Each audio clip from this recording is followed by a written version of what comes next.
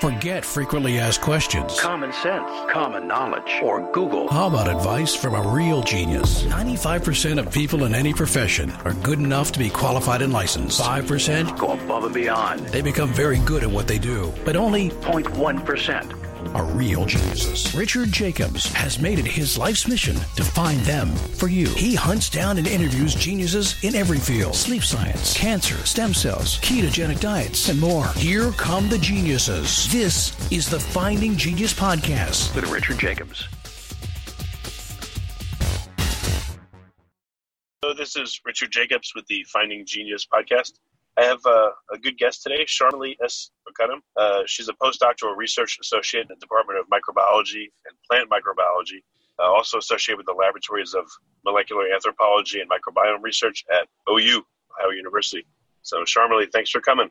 Thank you, Richard. It's my pleasure. Yeah.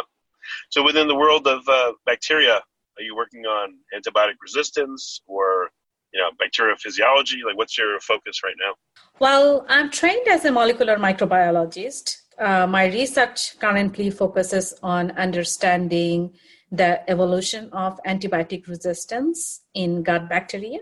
So we study the impact of lifestyle choices like use of antibiotic, for example, on the microbial composition in the gut, as well as how that changes the bacteria's overall response to different antibiotics. So, so are you looking for interventions, dietary or health interventions, or medical, like small molecule drug interventions? Like, what would be the issues in which an intervention is needed, first of all?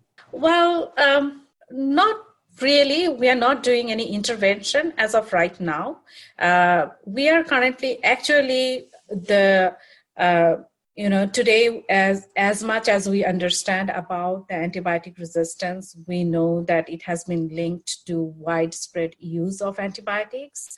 So it would be interesting to see that how the microbial population in the gut of our ancestors were, and how much resistant they were to the current modern day antibiotic. So we are privileged to study a population who lives in the remote village inside the Amazon forest in Peru. And we have their fecal material, which we study to understand the composition of total microbial population that they have, and also see the genetic markers for antibiotic resistance that we know of, whether or not they are present in the gut microbial population of the hunter-gatherer population that we are studying. And one quick question here. You said the genetic markers for antimicrobial resistance, is that the person's genes or the microbes' genes? Or both? These are the microbial genes, yes. Are there, I haven't asked this question, are there different populations that for some reason they have because of something in their genes, people that are able to fend off antibiotic-resistant bacteria of certain kinds, or no? Is there any correlation there at all?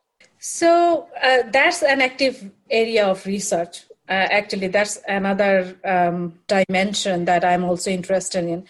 So there is a very intricate relationship that happens between the host and its microbial population, meaning that what is the host eating, or how their what is their lifestyle, for example, whether they do exercise, whether they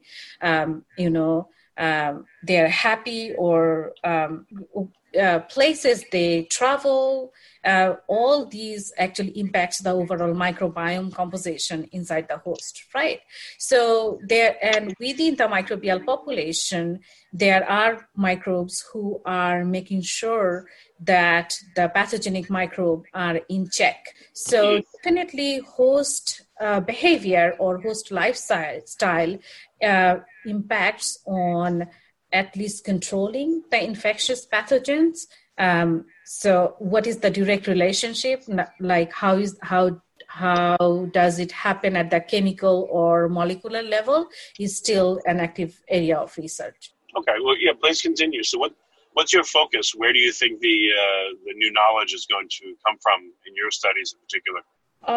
So currently I am just studying that what is the scope and extent of antibiotic resistance in the gut microbial population, in hunter-gatherer population, which resembles our ancestors.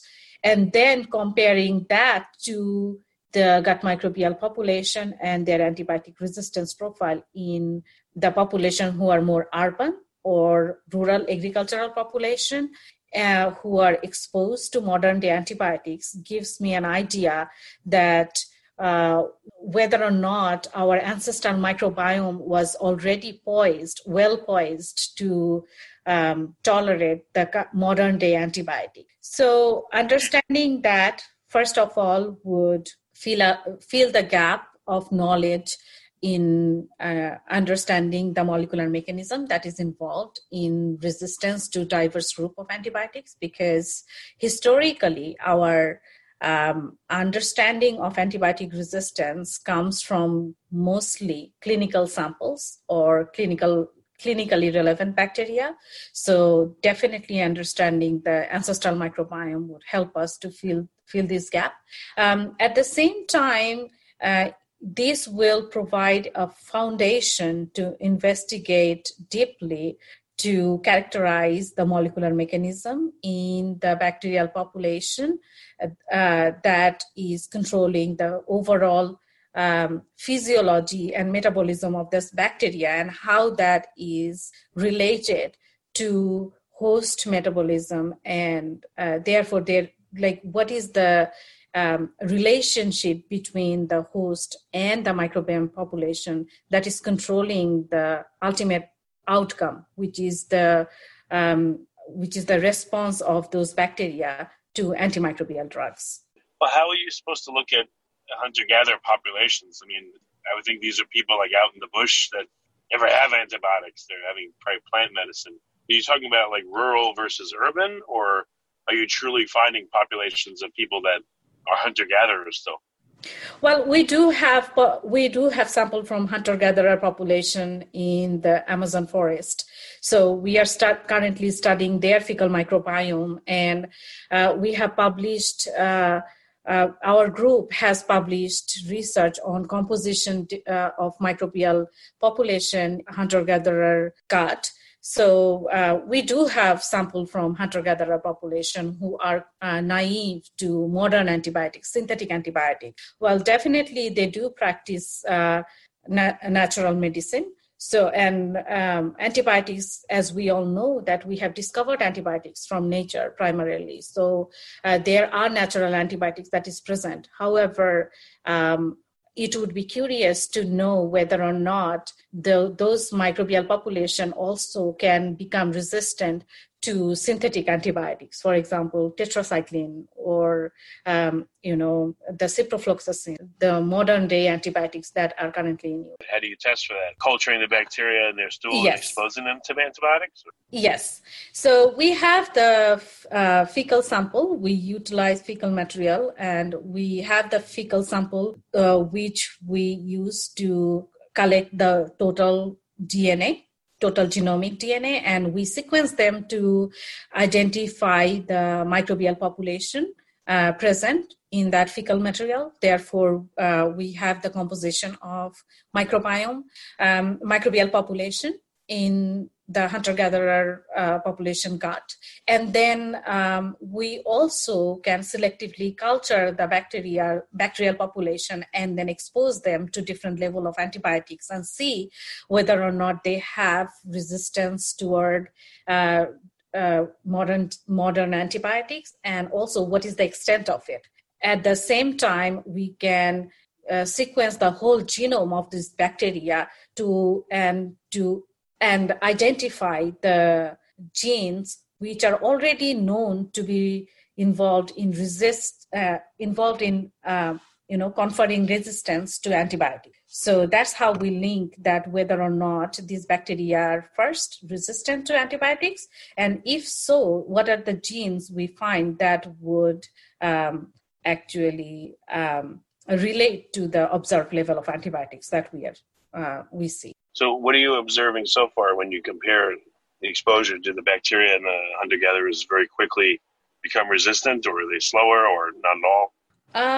So in my first project, we have identified that bacterial population in hunter-gatherer bacterial community in hunter-gatherer population has antibiotic resistance genes present. And when we selectively culture the bacterial population, specifically Escherichia coli, we saw that there are bacteria who can tolerate the antibiotic to the clinical level of resistance. So they do confer resistance. They do have means to become resistant to antibiotics, which are synthetic or industrial antibiotics. So, okay, that was your first study. Are you seeing any patterns, or what does this tell you about the, not only, well, I guess the composition probably is very different.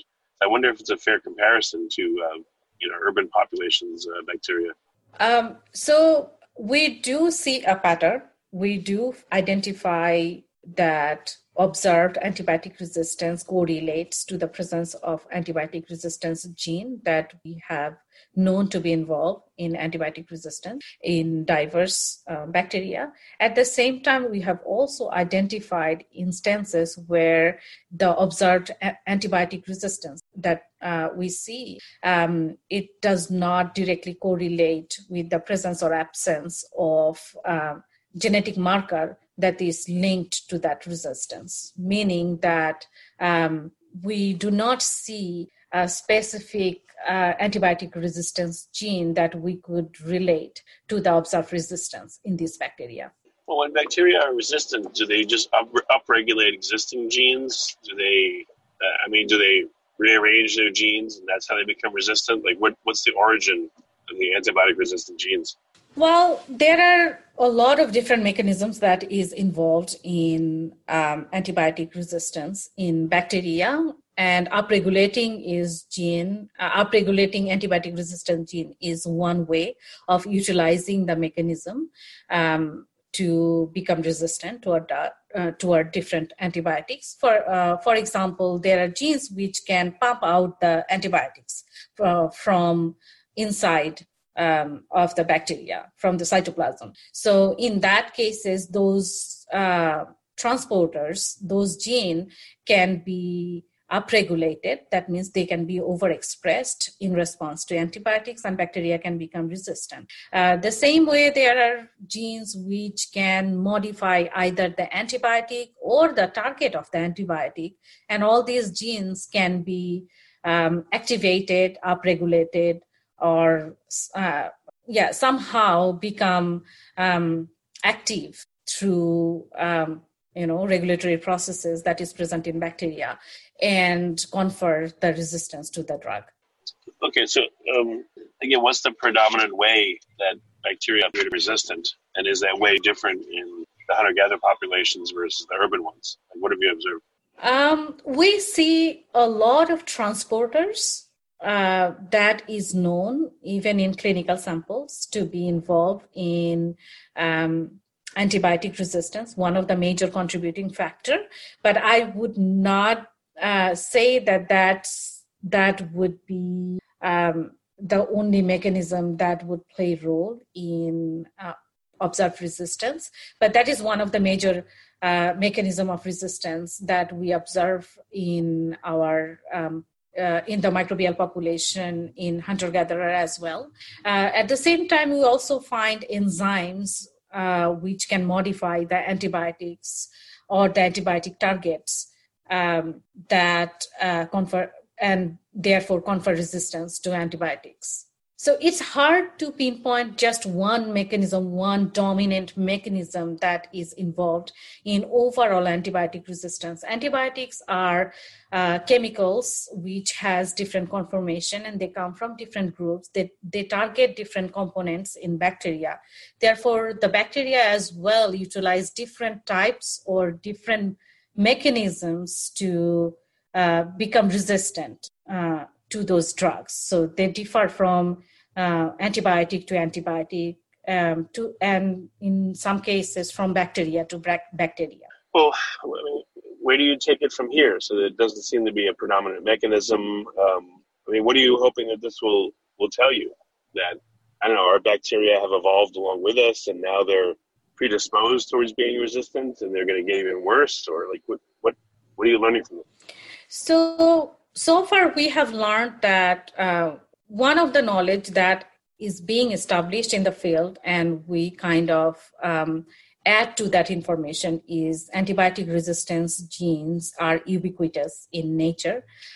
We do have some idea about the extent of those genes in ancestral microbiome population through studying the hunter-gatherer gut microbiome. And in my,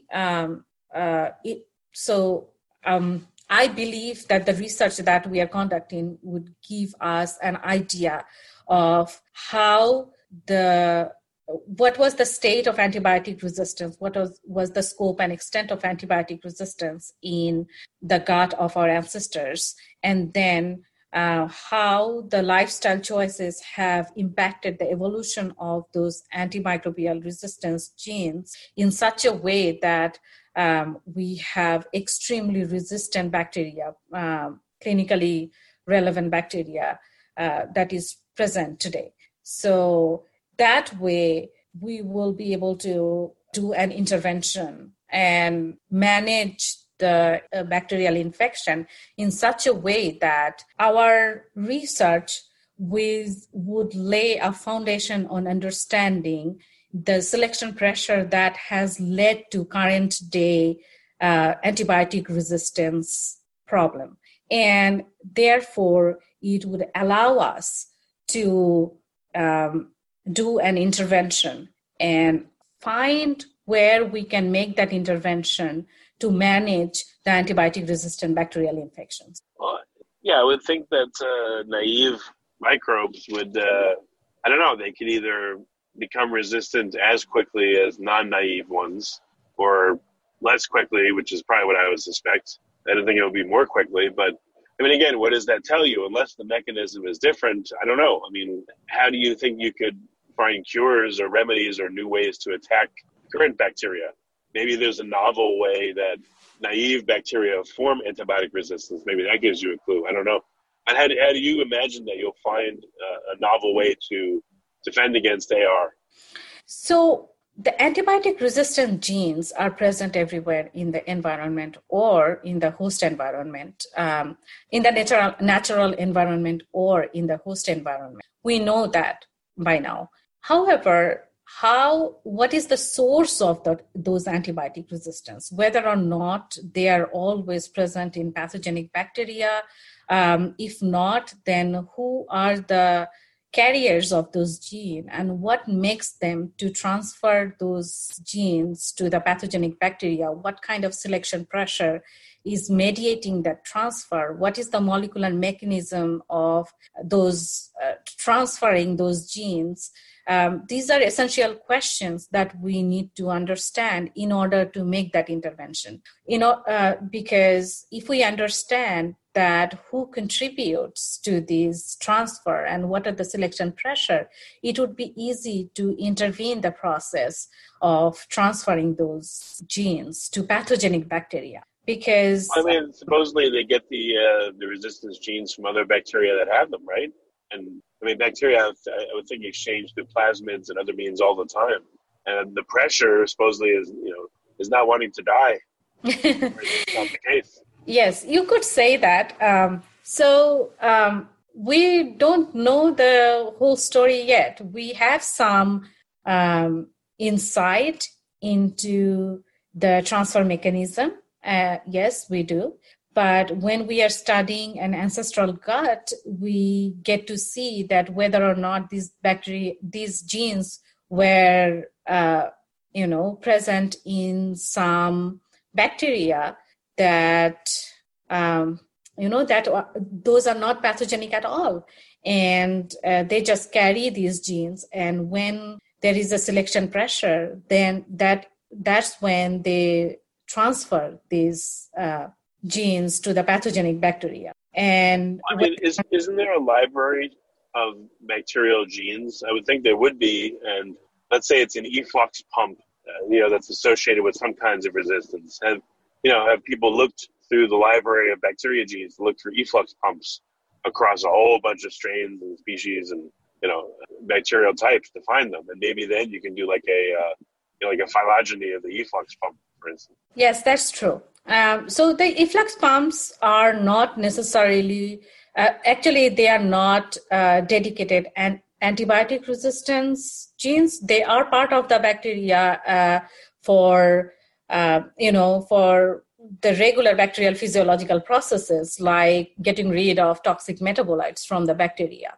So they were present in bacteria from well before the antibiotic was discovered, or well before we could industrialize our use of antibiotics, right? So the question that we ask is in what situation these efflux pumps have been dominantly became involved in extruding antibiotic. Is it only antibiotic or other lifestyle choices that may contribute in diverting the focus of these efflux pumps from just extruding the toxic metabolites to extruding the antibiotics that the bacteria is exposed to? Well, yeah, right. Efflux pumps are one thing, but what's another type of mechanism for resistance? So that is there hardening of the bacterial wall, or what? The antibiotic resistant, the antibiotic modifying enzymes are the other major contributor in antibiotic resistance. For example, the current day beta-lactam resistance that we see in a lot of bacterial pathogen, it is due to the beta-lactamases and evolving new category of beta-lactamases that make the bacteria more and more resistant toward all these antibiotics. So antibiotic modifying enzymes are one of the major contributor in antibiotic resistance of bacteria. Okay, well, so do you feel like you're getting close to understanding at least the origin of some of the resistance genes? I mean, what indicators are you getting right now? So it's our understanding of genes involved in antibiotic resistance has been, advanced quite a bit. However, through my study, what I have gathered is we do lack the understanding of molecular mechanisms that is involved in antibiotic resistance in bacterial population that is in the population in an environment that is unexposed to antibiotics. So in another way, our investigation and understanding of molecular mechanisms of antibiotic is heavily relied on clinical samples or studying clinically relevant model organisms which are pathogenic. So when I did my study, I have discovered that when we do an alignment of observed resistance and the genomic markers, which are already known to be involved in resistance to that particular group of antibiotic, we do see discordance between the genomic marker and the observed resistance for several antibiotics. So that tells us that we still need to understand the molecular mechanism. We need to include the microbial population who are naive to modern. That way we can fill the gap in knowledge and have an unbiased look at the overall antimicrobial resistance gene presence in a defined niche. Well, I mean, it's not really the niche if you're including bacteria that really aren't present in most of people now. But it still would tell you, I'm sure, a lot about prevalence of these genes regardless in background population. Well, not necessarily. We are studying the Escherichia coli population. So we are actually focusing on the bacteria that is clinically relevant and has been studied extensively in clinical setting. Therefore, it's comparable. Then we can compare the genomic background of the bacteria that we are finding from an antibiotic naive population and also the information that is available for antibiotic exposed industrial population. That way we can have a comparative view of genotype and phenotype concordance and discordance for antibiotic resistance in this bacteria. Well, very good. What's the best way for people to find out more about your research and to ask questions? Where can they go? Well, I have my LinkedIn profile or my email address, and they can definitely shoot me an email. I have the Google Scholar account where I have my published research available. And then I work with a multidisciplinary research group, Laboratory of Molecular Anthropology and Microbiome Research. So they are a research group that is present here at University of Oklahoma, and they have their website. And people can definitely look into our group's research through the web pages and the current, discoveries or publications that comes out, or reach out to my PIs or me about the research that we do. Okay, very good. Well, Sharmili, thanks for coming. I know it's a complicated topic, but I appreciate you explaining it. So thank you. Thank you so much. You've been listening to the Finding Genius podcast with Richard Jacobs. If you like what you hear, be sure to review and subscribe to the Finding Genius podcast on iTunes or wherever you listen to podcasts. And want to be smarter than everybody else? Become a premium member at findinggeniuspodcast.com. This podcast is for information only. No advice of any kind is being given. Any action you take or don't take as a result of listening is your sole responsibility.